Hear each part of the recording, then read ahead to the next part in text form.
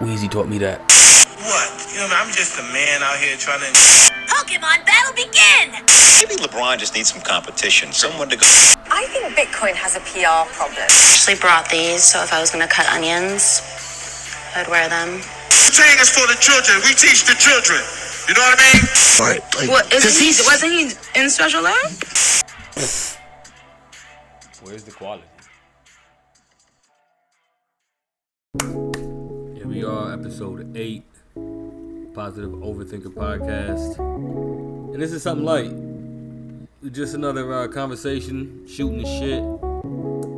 Me and my partner Cody. We like to get in a deeper conversation, just see where life is at. Just Derek Chauvin trial and just the state of America right now. Just needed to, you just gotta express it. You gotta have these conversations with your family, with your people. Like, it's important to have these tough conversations with everyone around you so you can gauge the climate, check the temperature, so to speak. Like, this is important, and this is just one of those conversations. So once again, here we go. I appreciate you. Thank you very much. Much peace, love. Let's get into episode 8, Positive Overthinker Podcast. Here we go. Start off with saying, I seen somebody say that all the stuff that like we as a community like and think is cool doesn't make any money. We like basketball, we like football, we like the exciting shit, we like rap music, we like XYZ. It doesn't make any money, but all the boring shit that we're told is boring and you don't want to worry about stocks and again investing in 401ks and shit like that. Sure. We're taught that it's boring, and it's like nobody wants to do anything that's boring.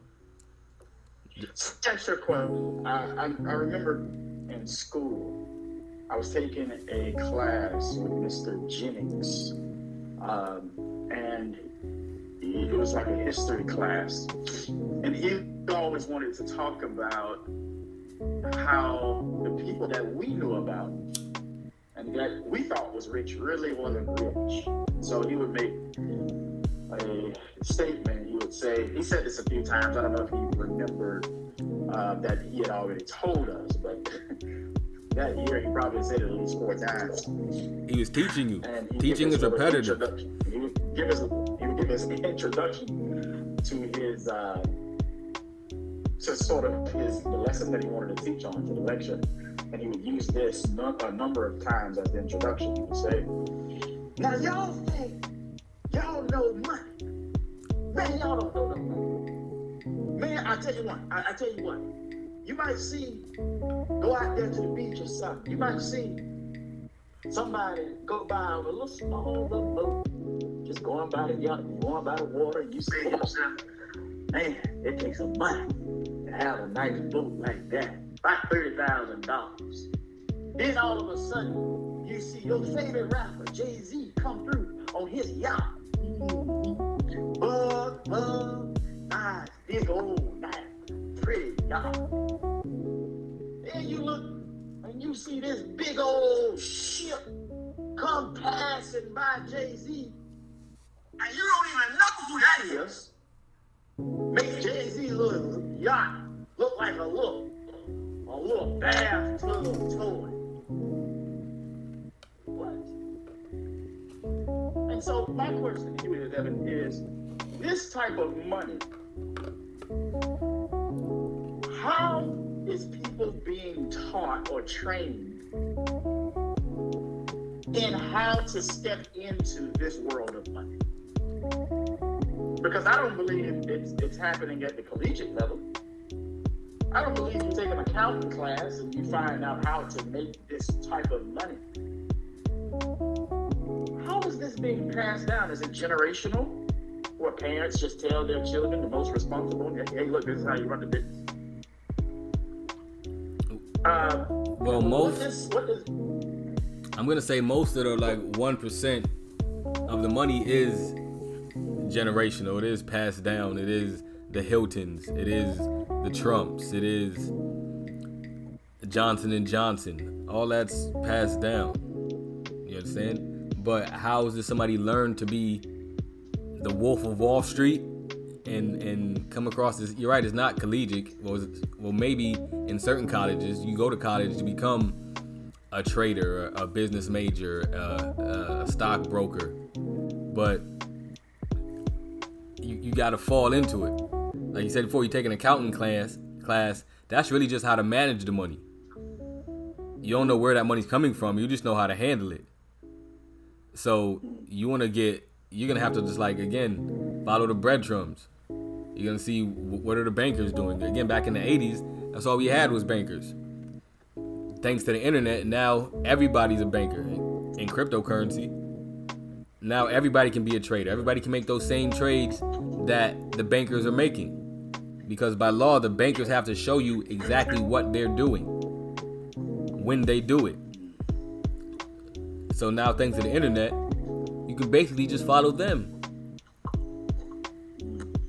BlackRock buys 100 shares of Apple.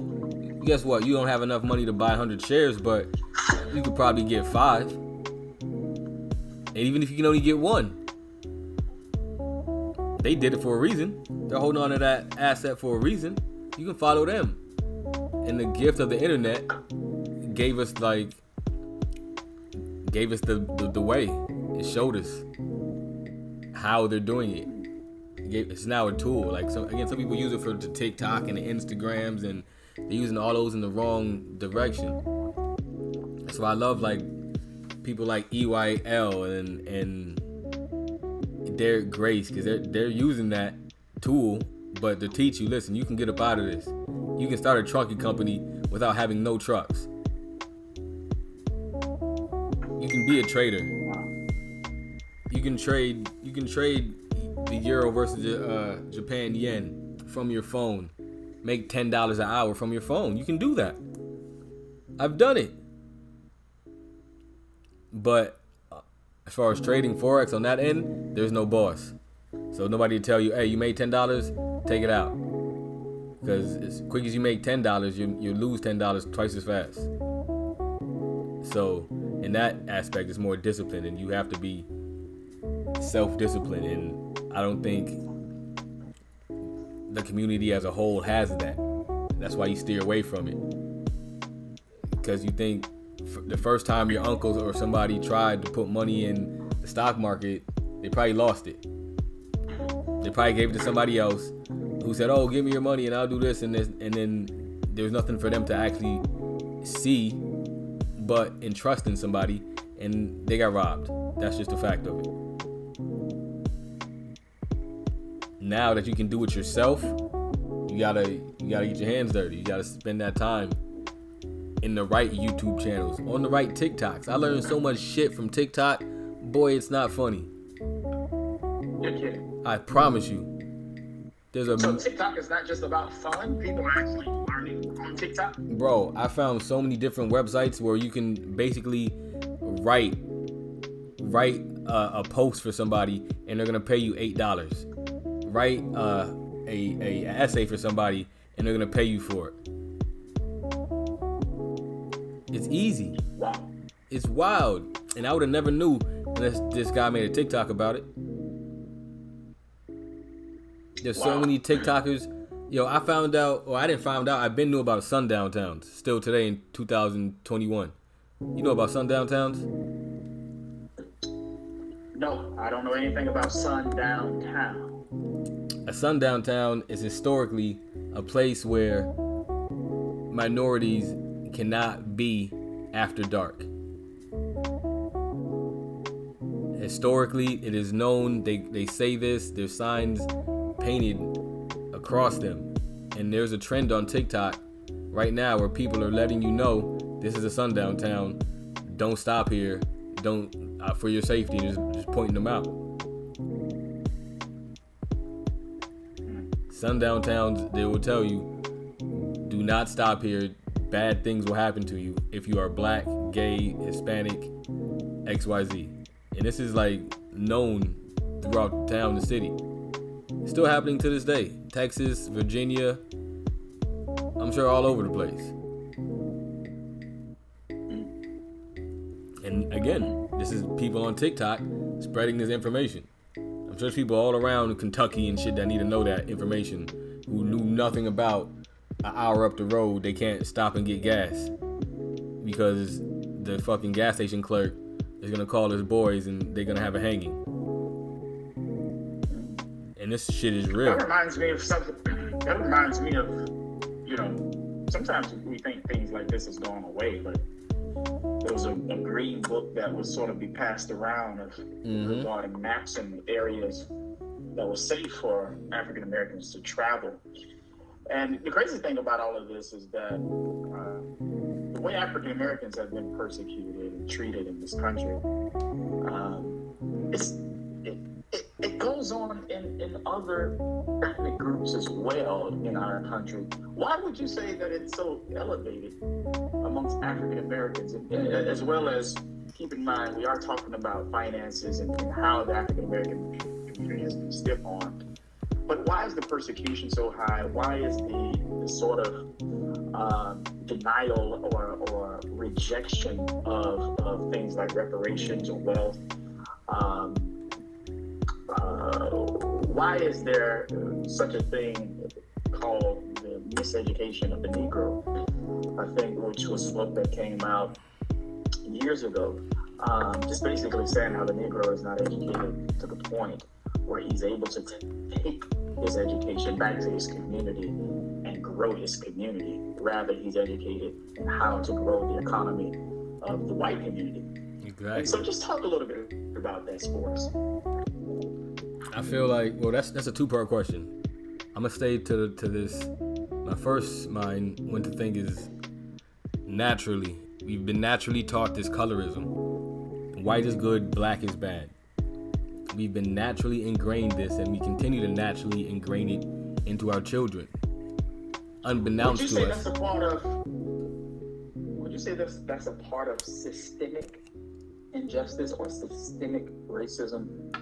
That natural, the fact that it's been naturally ingrained in us. No. And in some of those things, no. It's hard to even. No. How do you reconstruct what's been ingrained? Go ahead, I'm out. I think that it is. I think that at that part, just white is good, black is bad. Since we've been taught that, it's almost, I want to say not natural, but our caveman-esque. We know. I can't think of the correct terminology, but if anybody is close, you want to be as close to white as you are. You want to be as, you understand? That's why we treat light-skinned girls or this, or light-skinned girls or that. And anything with a light-skinned girl is usually attributed to bouginess or doing anything good, as anything to dark-skinned people is usually tough or bad or rugged. That's even in our own community. So we take that even further up, and let's say Latin community. The same thing with the Latin community. The Latin community is exactly the same as the black community, African American community. I don't like using those terms, but just for clarifying, they're exactly the same. They just speak a different European language. Spanish is a European language. People forget that. It is a European language. Those people who were in Mexico and occupied that land did not speak Spanish before they were conquered. It's the same thing as English. The people that occupied this land did not speak English before they were conquered. And the thing of it is the unfair distribution of wealth has been strategically and systemically placed in the hands of those Europeans, where there was a time, I think not until 1960, with the Immigration Act, was really any other country outside of European countries able to just send people.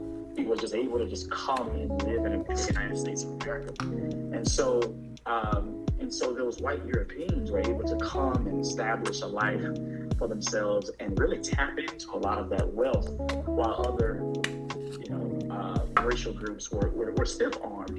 And especially, the whole while that was going on, white Europeans here in American soil is standing on African Americans' back and allowing other whites to come in, take hold of these of wealth, and especially if you're coming in with wealth. But then finally allowing more immigrants to come in, and we wonder why African Americans are usually at the bottom of the totem pole when African Americans have been here for so long. It's because white Europeans were able to stand on African Americans' back through slavery, through Jim Crow, through all of this systemic injustice and racism, while keeping other immigrants away as they have built such a lead and have, again, strategically placed the wealth in the white community. What if all that comes from just identifying as African American? What if that's law? Could very well be the case. Exactly. So no, it's not very well be. It is. It is. It is. Well, I'm not sure because the only reason why I'm not sure is because I believe the term came up from Jesse Jackson maybe in the 60s. Exactly. African Americans, or whatever you want to call them, Negroes, Black, Native Black Africans have been mistreated prior to the term African American being used in law. Because they don't have a nation. It's made up. Hispanic is made up. The term Hispanic is maybe 75 years old. Abuela's older than that. It came out in the 1970s. Exactly. That's exactly my point. How can you be Hispanic? You lose that. You lose your nation. You lose your rights. You're United Nation. You're protected. You become part of the system now. You're African American. You become part of the system. Noble Drew Ali taught us something totally different, and he found his way out. There's a lot of people out here that's doing their research and understanding this classification you have as black means something legally. But you want to be it so bad. You can be black and proud, but I think that was a hoax. I don't think slavery happened as we're taught it happened. I think we're taught to be able to give up our native land, which is right here in this land, America. Turtle Island. I think we got tricked by the pen, and we just keep getting tricked by the pen because it's designed that way. We're designed to that. No matter what we do, we're still gonna be black, so we still identify as that. There's nothing wrong with it, but legally, it has ramifications. Like we can't.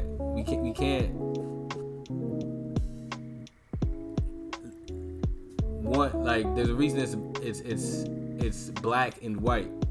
There's reason there's legal terms to free white persons. There's a real thing, and it does not mean Caucasian. Caucasians are not free white people. The lines got blurred. People like to think like Lincoln freed the slaves by what was it? What the Emancipation Proclamation? Right? Yeah. That's what freed the slaves? That's what people think. Yeah. But slaves still weren't free. No, time out. But through the land, that it made a change, right? What if you were never slaves to begin with? What if you it's almost not volunteering, but you were tricked into this position? Because an emancipation, a proclamation, is not legal. There's no law. He didn't pass a law to free the slaves. It's just a proclamation, but at the same time, is that I would just say folks could have just been mentally manipulated into believing that there was force physically. Yes. To accept that. Yes. And the manipulation came alongside of it to sort of mentally train them to stay in it and to stay there. Hanging someone. That came to church. Hung. That's the assistance of the church. Absolutely. And it's a great fight that's happening in the church right now. where the Southern Baptist Convention, which could also have been referred to as the Confederate Baptist Convention, where there are certain places who are technically in the North, like Kentucky, but they consider themselves Southern because they sided with the ideals of the Southerners. And for years, these churches have not only just stood by and watched things like, Jim Crow, things like, lynchings and things of that sort that happen to black people, African Americans in this country. Not only did they stand back and watch it, but they compromised and also played a part in it in a significant way. And so a lot of churches today is now calling out the Southern Baptist Convention for their actions in the past. Now, back in, I believe, 2010, they came out with a statement confessing of the history of their sins. But it's still such a challenge where you have, again, racism being passed down through the generations, and it just getting more sophisticated in terminology and how to say certain things to make it seem like you're in agreement, while all the while in your heart you hold on to certain thought processes and you hold on to sort of your privilege and rights that you believe that are God-given to the white race. And so it just gets very, very messy when you not only have these ideals regarding other races, but then when you stamp God on that, when you say God told me I am more superior, when you begin to take out passages of scripture because of your fear that slaves will learn to read and really see that God is a God who doesn't sit well with injustice, doesn't sit well with one race taking a power of authority and domination over another race.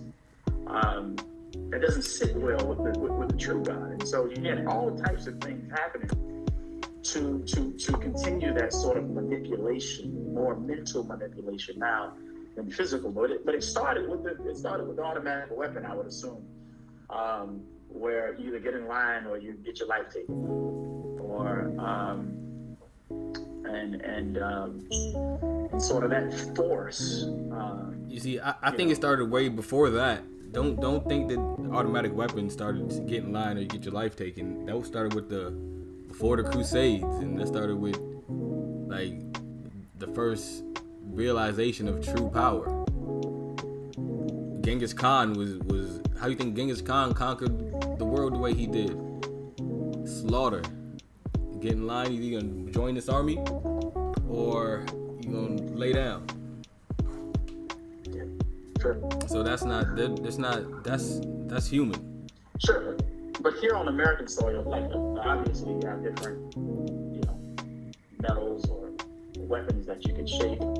Different, people has been trained to slaughter people, and we're soldiers and warriors and things of that sort. And you have, a great number of those people come into a village or a city, a country to take over. Obviously, if you're outnumbered, if you're outskilled, no matter if they have an automatic weapon or a slingshot, you're going to surrender to their authority. But here in American soil,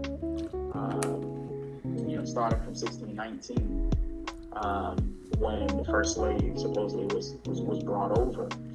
Not to say there was no Africans already prior here in the United States, which wasn't the United States at the time. But I would say what really changed the game is when a person doesn't have to even be close to you to take your life. And so the automatic weapon standing far away and telling you, no, you're going to do this, forced a level, in my opinion, a level of submission from Africans to go along with the mistreatment. Okay. If they wanted to care for their families. You speaking about handguns? Okay, yeah, you're talking about like handguns. Oh, you say automatic weapon. I think AKs and shit, and that didn't come along till way after. No. Okay, yeah. I'm sorry for that. Yeah. that wasn't clear. Yeah, just guns. Yeah, guns in general. Agreed. But the way they really got it, there was a general. I forget his name, but you're right about that. He would go and he would trade guns with the certain tribes in Africa for people. Yep. And then you go like that, and then he start a war, and the war would go over there, and he just sit back and watch, see what happens, and then whoever won, he always had more guns, so he go clean up and get the rest of those people, and he just kept doing that. Like that was part of it. It's not to say that people were fooled. It was a different time in the world. It's not like this. Nobody to say knew that this was happening as we know it is now. The weird thing about all of this, and as we move things up to the modern age, it seems like it's sort of two different worlds occupying the same space. I remember having conversations with a family who was legitimate billionaires. I didn't know it at the time, but looking back on it and doing some research that I didn't do at the time, I found out this is generations of billions of dollars of wealth. There's a family that's buying up all kinds of property in very expensive communities in residence in Orlando. And my family had a pretty good relationship with them. They would invite us out to their house in Windermere, and you walk in the house, big beautiful house. They have like a real like army suit, like the tin ones from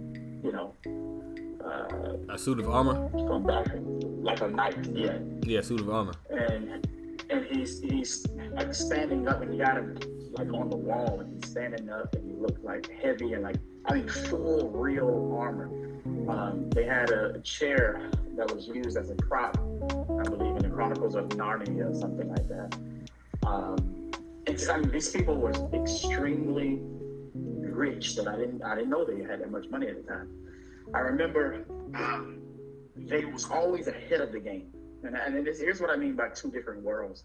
It was always ahead of the game. Like they would always get information about something that's about to happen before everyone else. Before the news say, hey, we just got word that there's a bomb threat, they already know. And they're spreading word to the people that they know. Hey, look, just stay away from these malls. That one in particular, getting some information that there's sort of a bomb threat that's occurring. What? I mean, just always ahead of the game. And I remember just talking to them, and they would share different apps that they would be on, different apps that they would use. And these apps wasn't really known by people. Maybe had like 3.7 stars.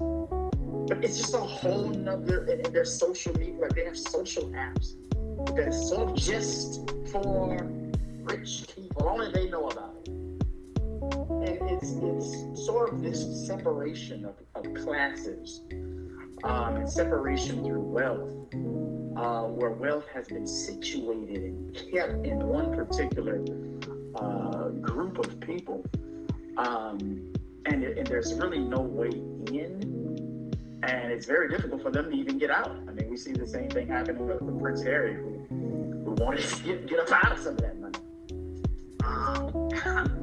But it is that what I would like to highlight as far as, like, we began the conversation saying, hey, Jay-Z got a nice big pretty yacht, and somebody pulls on the side of him and make Jay-Z money look little. What in the world? Who in the world is these people? How do they get to the point where their wealth is so situated, so kept? Is it through real estate? Is it through business investment?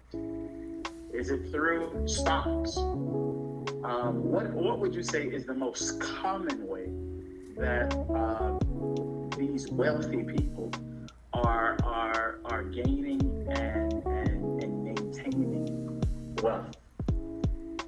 The most common way all world is real estate. That's it. Worldwide is real estate. You own a couple of apartment buildings. Everybody's paying you $1,000 a month. No matter what, your overhead is nothing. You're set. Like it's always what you have and what you're building and what you own and it's ownership. It's what you own. You're not paying $1,800 worth of rent when you can pay $7 to own it. You're paying that $500 a year taxes instead of paying that again. That however much your rent would have been after you own it. Is ownership. Again, it's just like, and I don't think, I think it's, again, the illusion. Because at the time, you probably didn't know about Twitter or you didn't know about whatever app or Snapchat or whatever that they was already on, but it's not, it's all an illusion because they're finding it out just like everybody else.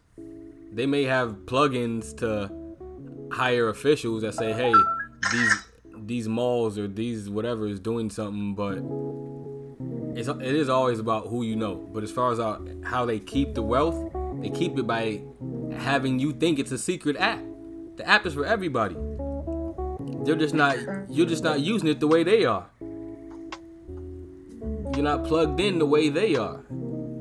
It's the same shit. You don't have the same group chats as them. They're all using Apple iMessenger, but you're not in the same group chats as them.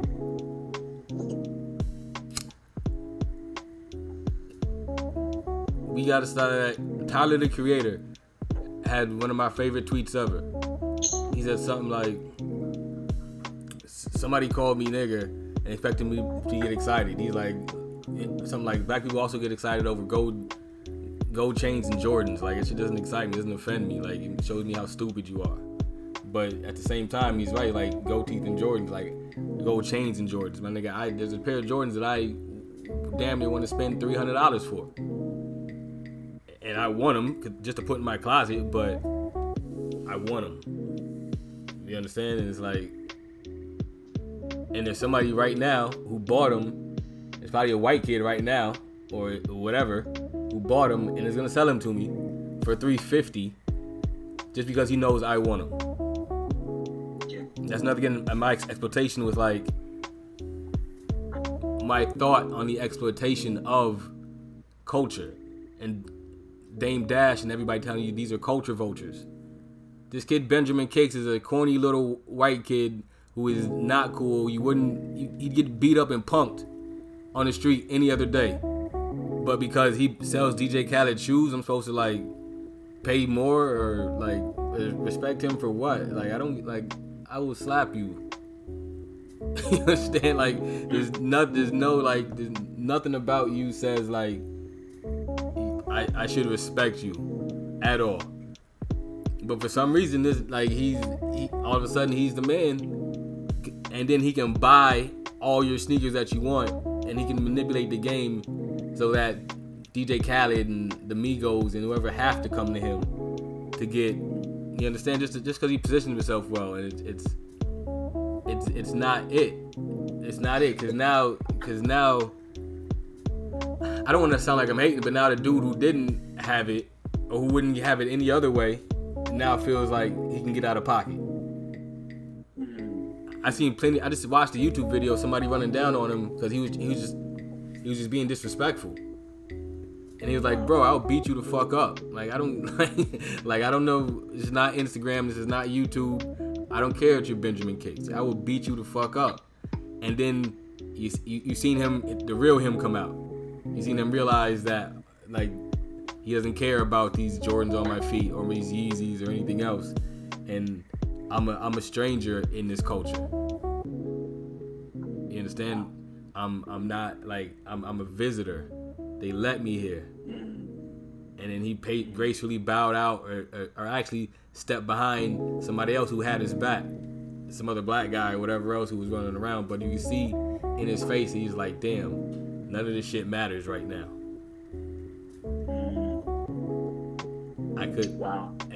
Only thing that could break it down was somebody that looks like me or somebody that looks like him.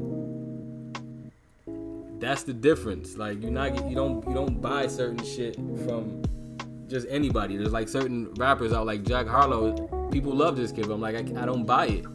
I don't feel like, I don't know.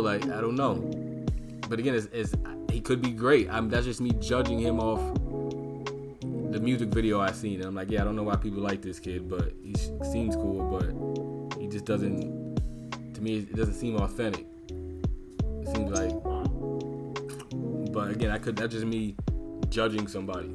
I could be completely wrong. I shouldn't even be putting them in the same class, but just because they're white, that's just the authentic of it. The thing that's fascinating about all of this is there's a term you used earlier, just for lack of a better word, naturally engraved. And just sort of some of the things that we begin to believe, and it shapes our entire culture. And it's almost in a way that they would be more familiar with our culture than we even are. With at least the culture that they have shaped us into. Well, they studied it. They study it. I'm sorry? They study it. We know for a long time, white women have been the main consumer of hip hop music.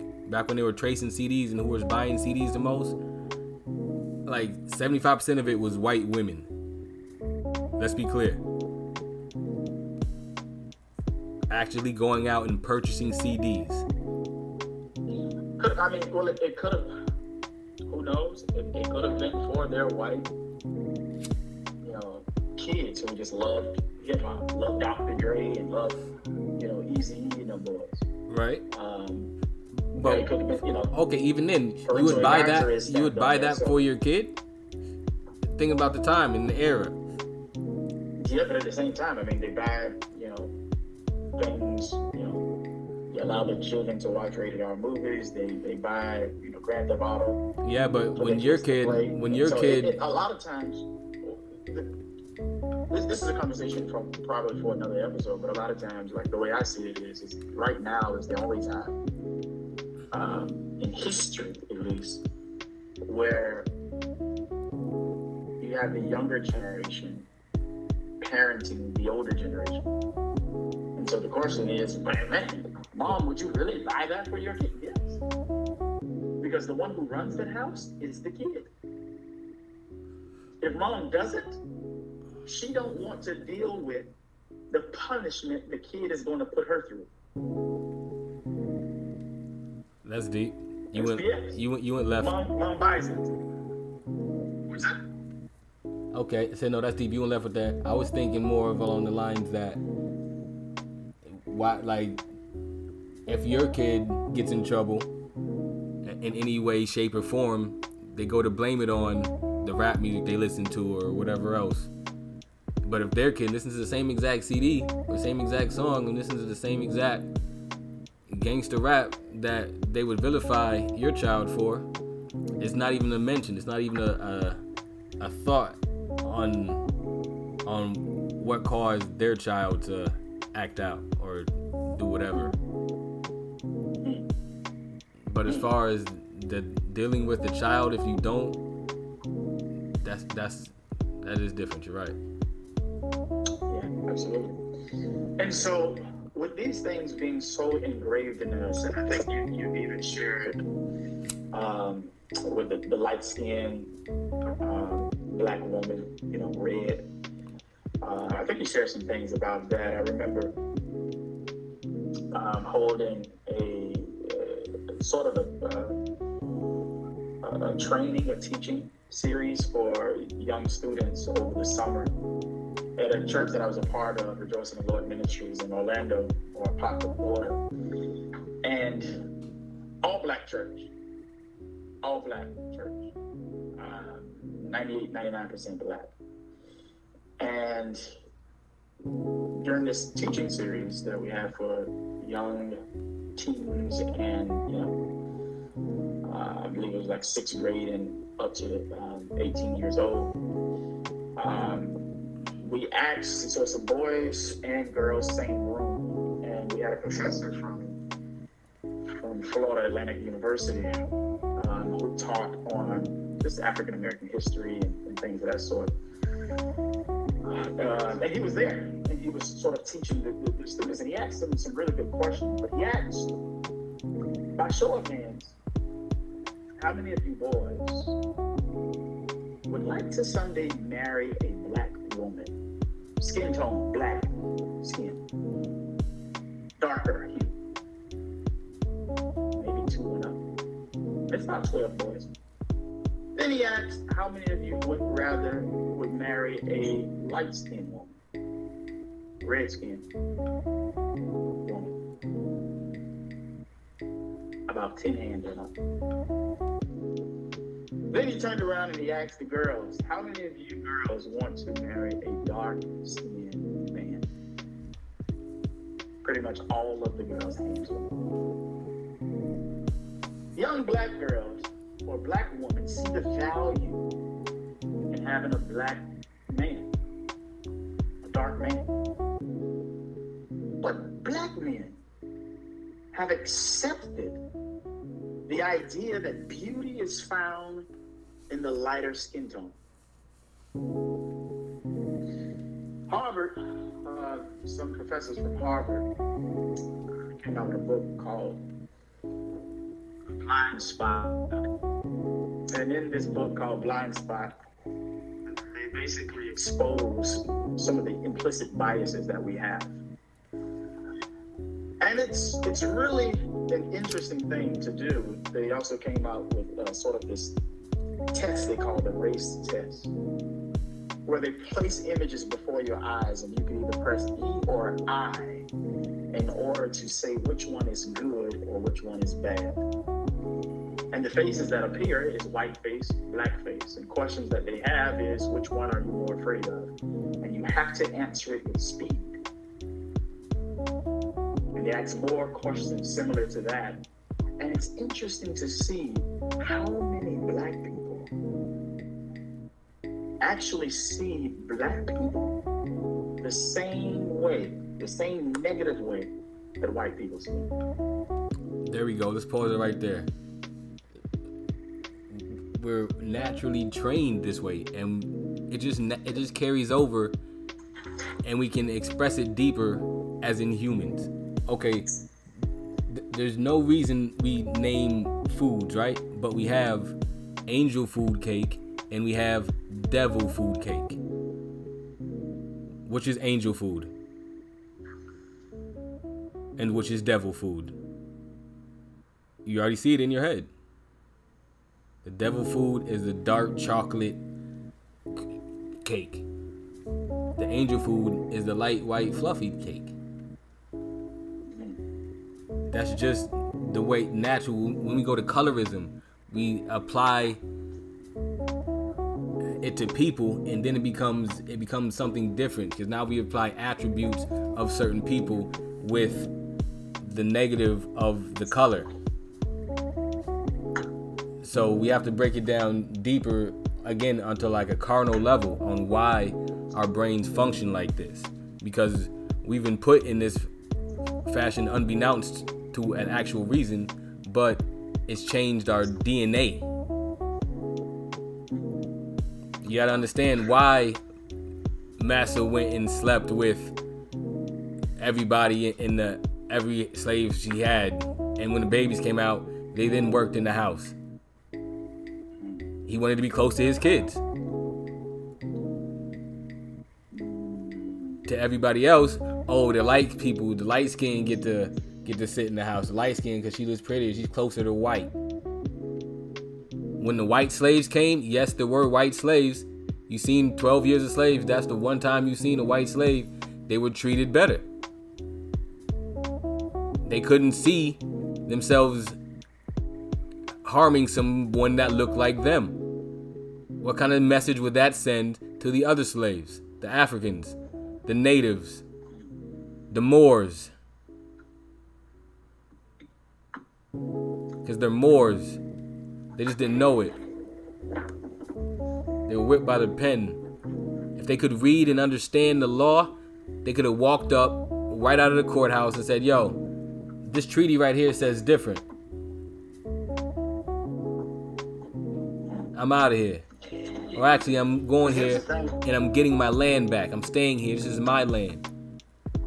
Here's the thing, though, Evan.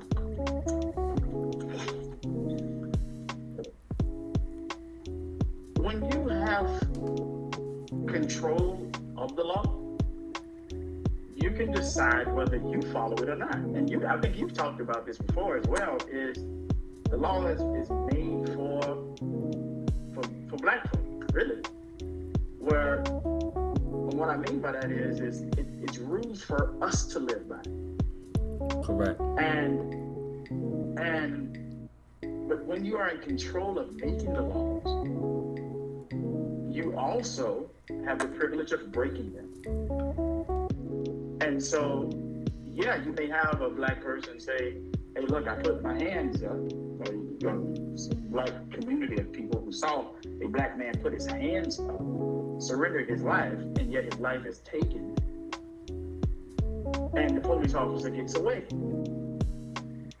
Or in that particular day, you may have somebody stand up and say, no, it's against the law because of blah, blah, blah, blah, blah. So, we made it. So what? What you gonna do? And again, it's that whole mentality, it's the whole idea that by force, by physical force, they impose their will. By force, they snatch pages out of the Bible and present it to us, whatever they wanted us to believe. By force, they inserted their genitalia into black women. By force, they did these things. And so, it's whatever they want to do when it's their law and their system and what they believe their world. And so you can say, no, wait a minute. Here's the problem here, according to your law, so what? Yeah, it's there, so what? What you gonna do? Still murder you, still got away with it. Well, at that point, you're dead. I mean, wasn't that what Martin Luther King was pointing to? Hey, look, man, you stand here in the Constitution,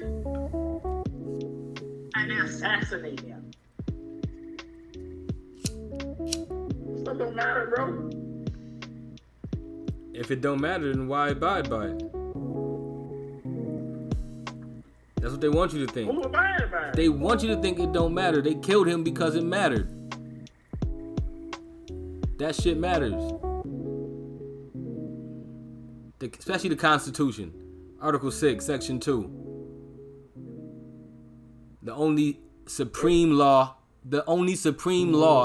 in this land is the treaties that came before the Constitution, which is that with the Moors and the natives of this land. That is in the Constitution. It is written in the Constitution.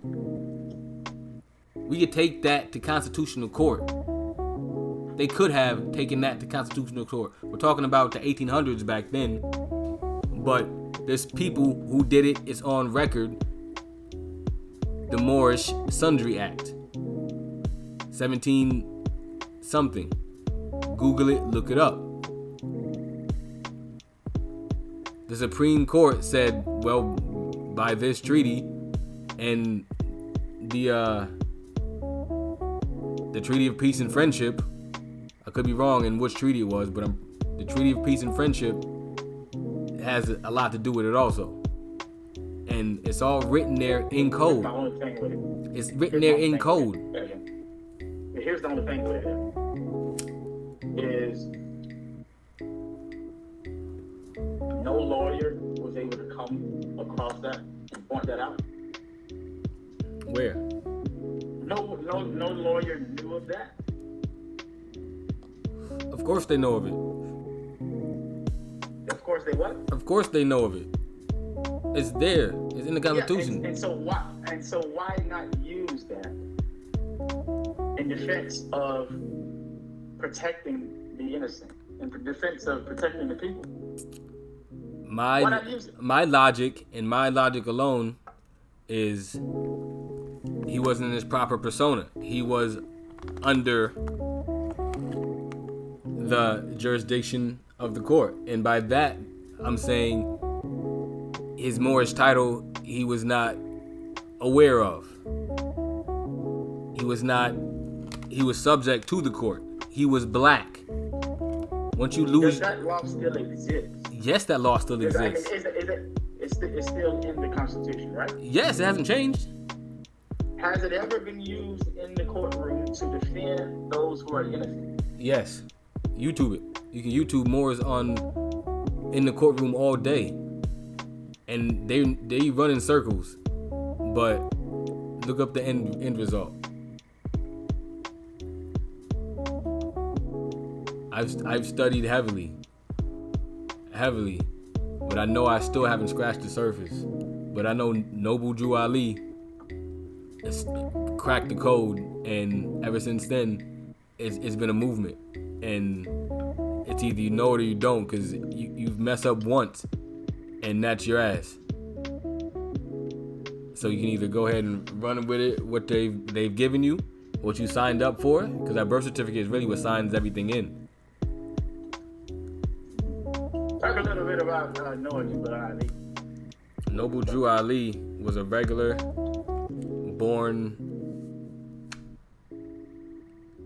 thought to be African American, quote unquote, like everybody else, but he was somewhat prophet, and he just came into some altercations and figured out that some of these things don't add up. This Constitution means something. You abide to the Constitution. What does this in the Constitution mean? Where are these letters that George Washington had with the Sultan of Morocco at the Old Fellows Court, which is legal tender, not legal tender, I apologize, this is money, which is legal documents. He's on record with hundreds of letters floating back and forth with the Sultan of Morocco over this land. You have to think they were signing treaties for this land with Morocco. You only sign a treaty if somebody else has rights to the land. But we're taught that they came over here and discovered some shit, planted their flag, and now this is America. You had a war with the natives, and you won. Now this is America. But you had a treaty with a whole country in Africa over this land. This land was already occupied and owned by a major, I wouldn't say entity, but a major civilization. Christopher Columbus is documented coming here and saying he went to Hispaniola and Cuba, and saying he went there and seen the most beautiful mosques he's ever seen. Christopher Columbus, now you credit him with discovery of America. He came over here and seen the most beautiful mosque he's ever seen. Who built that? But they don't tell you that. They tell you there was Indians and teepees, and that's it. Now, that's what I want to know here. What is the whole? So we have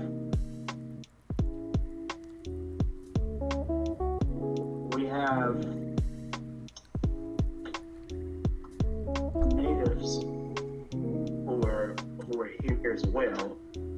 But what would you say their relationship with Morocco was? The natives. They were protected under the treaty also. They were already there. There was already trade between the natives and Morocco. What they don't tell you is that on that boat, the Santa Maria, it was navigated by a black man. Columbus didn't know how to get there. He had to take a Moor with him to get there. They tell you all you get is him and a bunch of white guys getting on this boat and then coming to America. No, he had to be navigated there multiple times at that by this Moor. People think like Moor they take, and it's gotten so bad now, back to what's engraved in us, people take Moor as a bad term. When Prince Harry got married to what's her name? Marshall, whatever. When Prince Harry got married, what was his lady's name? Yeah, she's a sister. She's a black lady. I don't know all I know. Yeah, I forgot her name. But when he got married, one of his aunts or somebody wore a pin, a Blackamore pin. The pin cost like $5,000. You know, just a regular pin your auntie wear to church. You feel me? Yeah. Now, it's a white lady, has a Blackamore pin on. And it made national news coverage. And the company is called Blackamore. It's a highly respected, highly expensive fashion brand. And she was dragged for it because they thought they was making fun of her. No, she was paying high homage to you and your ancestry by wearing that. It's not no cheap pin. It wasn't made to be ugly. It didn't look ugly. It was a black woman in beautiful garb, and it was a beautiful brooch. But people took it and found out it was called Blackamore and drug it to hell when she was really showing you respect because she knows your heritage. She knows who's who. And people just didn't understand it, and she was like, all right, and she even had to say something about it. Now this is just a royal, somebody who went to the royal wedding. Like, it's wild. Like that, like she would have to say something about her pin when she's clearly subtly paying homage to this union and how major it is. But people didn't understand that this white lady understands better than you are who you are.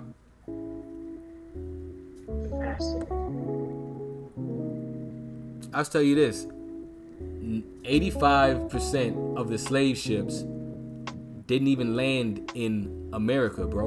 They went to Brazil. That's fact. That is fact. So let's just do some numbers real quick. Let's say out of 100 ships, 85 went to Brazil, 15 made it to America. All right? Out of those ships, 500 people could be on those ships. Now, this is just average numbers to make the numbers easy. You feel me? So 500 people start off on those ships, and they make it across to their voyage. Now, we know at least half of them died. So 250 ships make it across their voyage. 15 land in America. You already know how many people died already just from handling and who wouldn't fight and everything else. So that leaves, let's say, that leaves about 10. Let's say 10 ships, well, worth of people. I'm sorry, the number of people. I said 15 ships with 250 people. Let me get my calculator, just so I'm correct.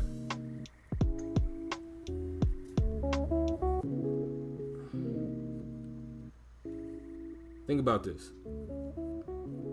15 ships times 250 people, 3,750 people.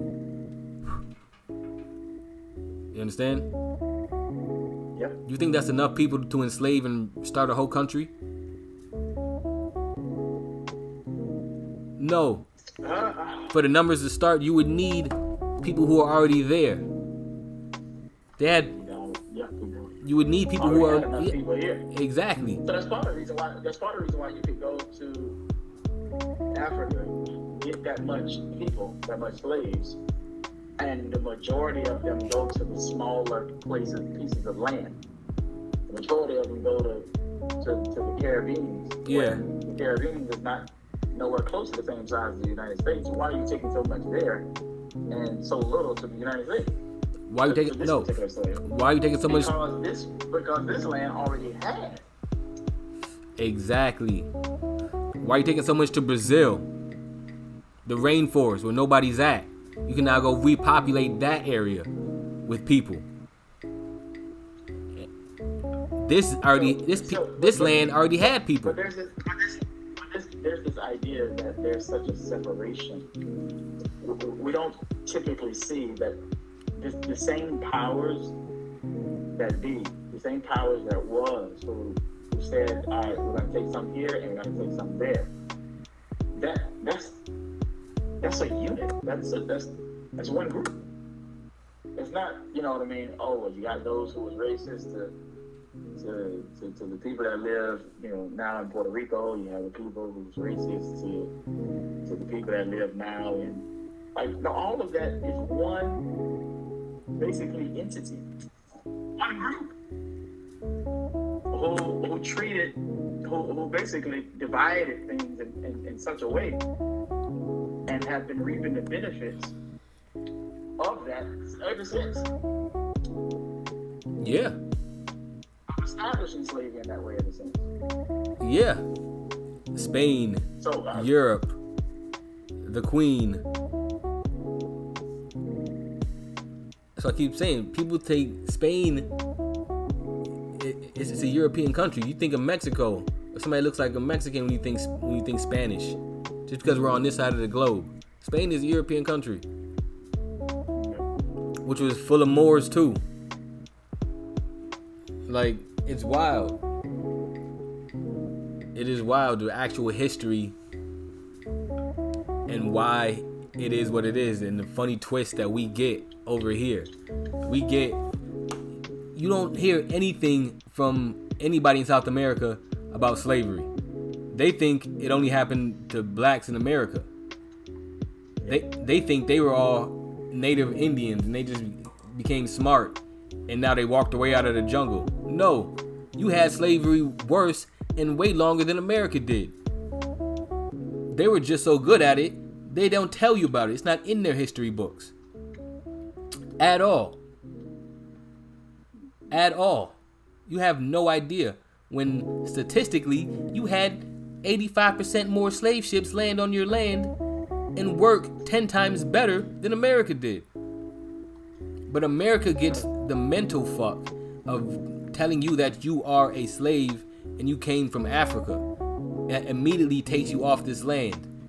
That immediately takes you and puts you in some type of freeform abandonment. You have no idea where you come from. You have no idea to attach to. And so you immediately assimilate.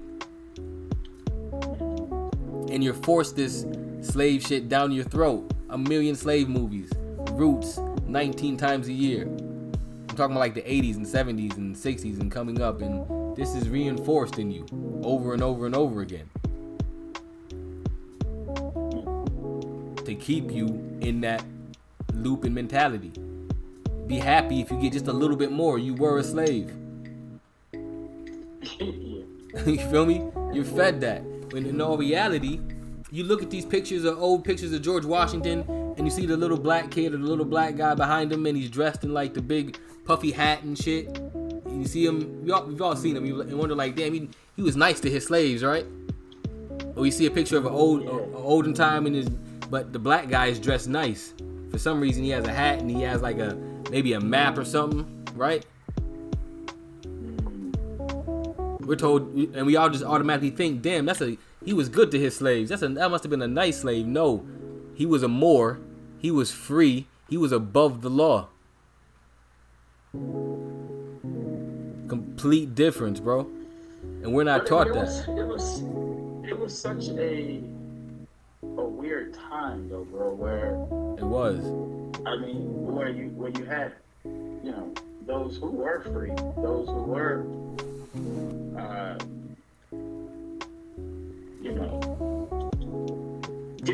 they had some folks that did not have to participate in those things, but they did. They bought into the idea that this is the way you make wealth, and they slaved their own people. This is the way you make wealth in this country. Yeah, and that goes back to the gun.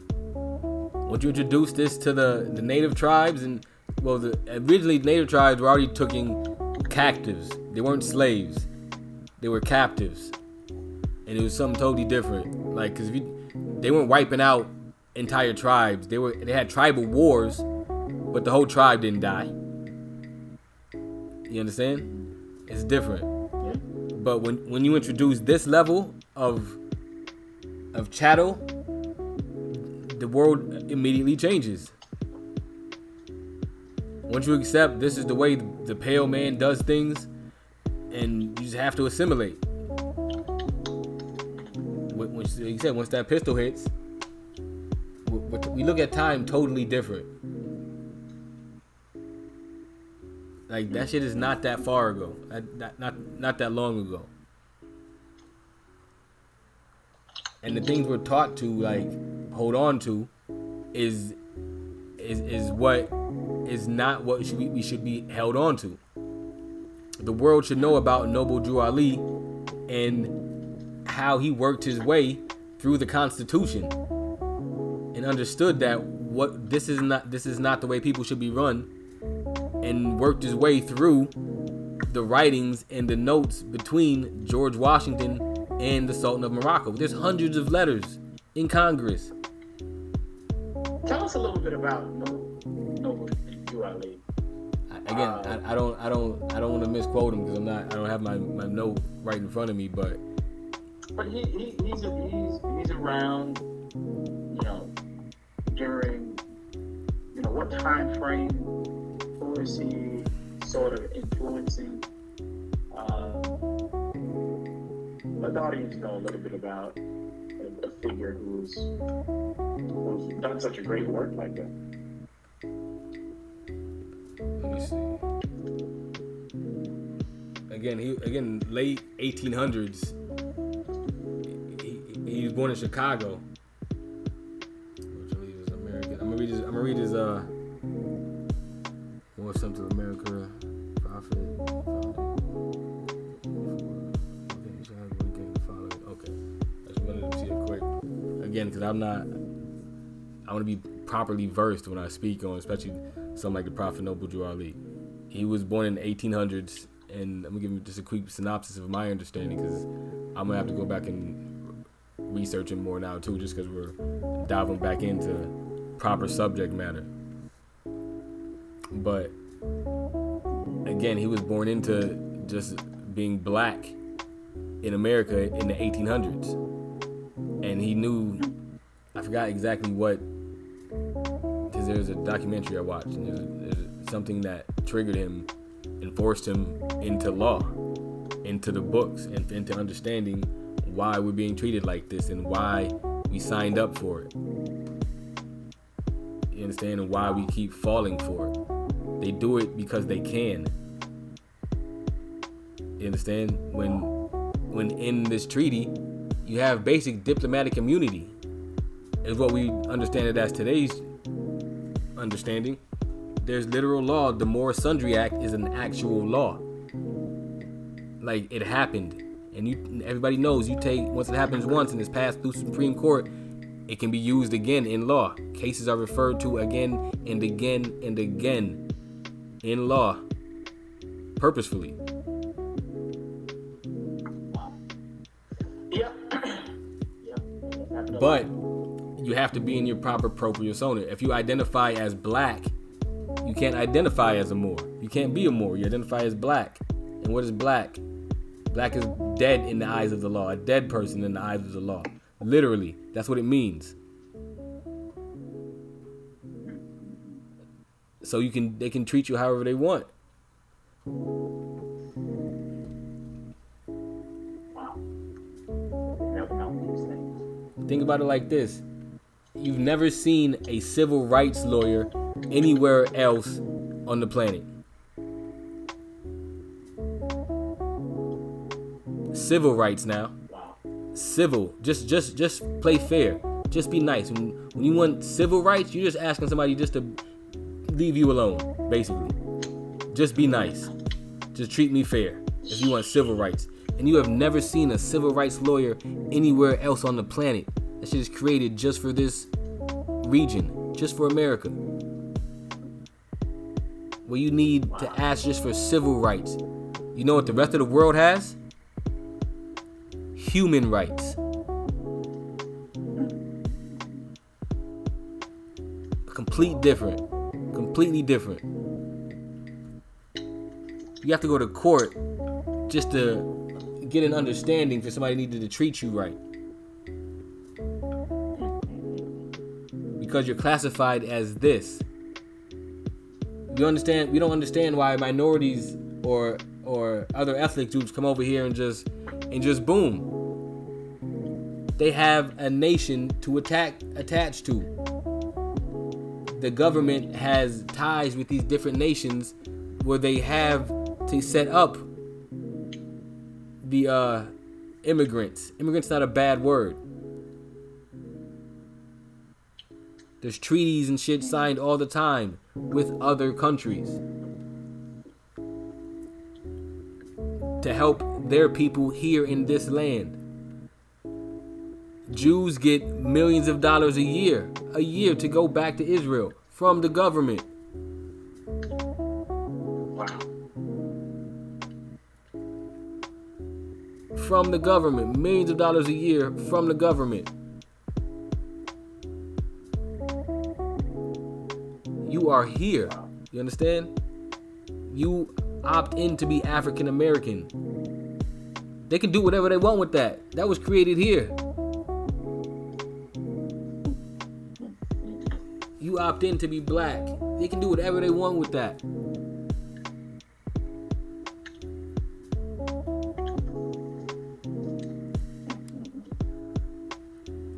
Chinese come over here, everybody else comes over here, is set. They get their paperwork in order. They say, oh, we get this grant. Oh, we get this. Oh, okay. Let's set this up. We got a corner store. We got a restaurant. Okay. You got to get it from the ground up. Well, not really. There's really grants and all type of shit you got, but you got to, again, you have to read and understand and want to know about it. All that boring shit that goes back to, that circles back to all the boring shit that we're told is boring. Don't worry about it. While people's getting free grants from the government every day. Big on it, It's not that, again, that's nothing about the plight. We're taught the plight of the African American, and we're taught we need to live it. We need to suffer, and we don't need that. We're not here to suffer. But we're taught that, like, to suffer is the great thing. It is, don't get me wrong. It makes you humble, but that's not what you're here for. That is not what you're here for. And in the plight, that kind of makes you accept becoming a second-class citizen. Mentally, you're already accepting the struggle. Mentally, you're already accepting somebody's going to have it better than you just because of whatever, because their eye color. And that shit sets in you subconsciously. And so we already react based on the subconscious, and so now this becomes characteristics of the lower class.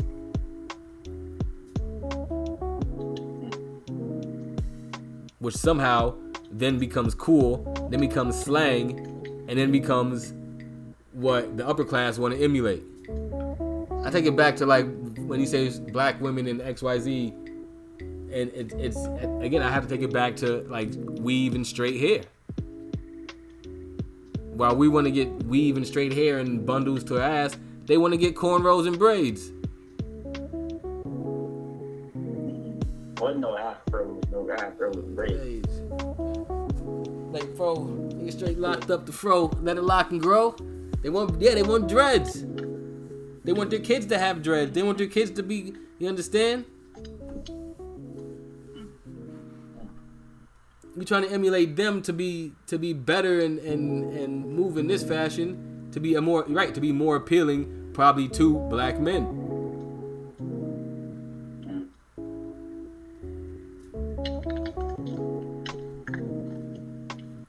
Wow. There's no reason, like, again, now you want eyelashes, 6-inch eyelashes. Who wants 6-inch eyelashes? That's some old 30s Marilyn Monroe glamour shit. Nobody, where did that get sexy?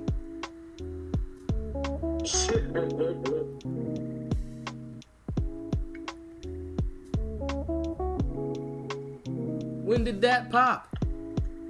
Hold on, give me 2 seconds. Let me see what the hell is outside.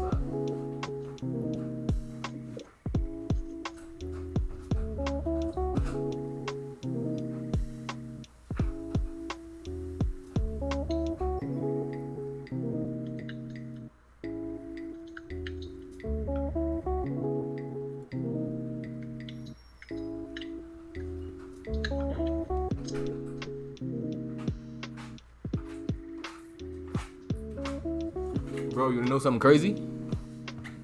Good. My water just turned on, like, by itself. My water hose. It's crazy. My water hose just turned on by itself.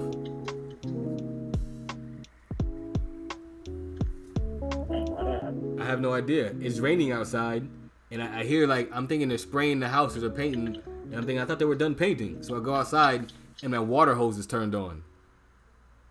Nobody can get in. My gate is locked. Nobody came in. I'm looking at the door, but my water hose is turned on. Somebody must have. Sometimes when they doing work like that outside, Yeah. if they ain't got the supplies that they need, if they can't find water or something like that, they will just grab water from a house that they don't belong to. Yeah, listen, nobody came in. I have a hose hooked up to my shit. Nobody came in, nobody did anything. And that's my dogs grew hands and turned that shit on. Some type of phantom turned my water hose on. That's crazy. It is crazy. Weird shit like that been happening all over my house, keep it real. Yeah. Yeah, I'm seeing just like shadows and different stuff just here and there just popping up. And like things just like, I had a dream like that I was hovering. Think about like the Sixth Sense when you're floating in the bed. I had a dream that happened, and then I fell back to bed. But when I fell, I like headbutted my wife because I was hovering in the bed, like astral projecting, but I like fell back into my body.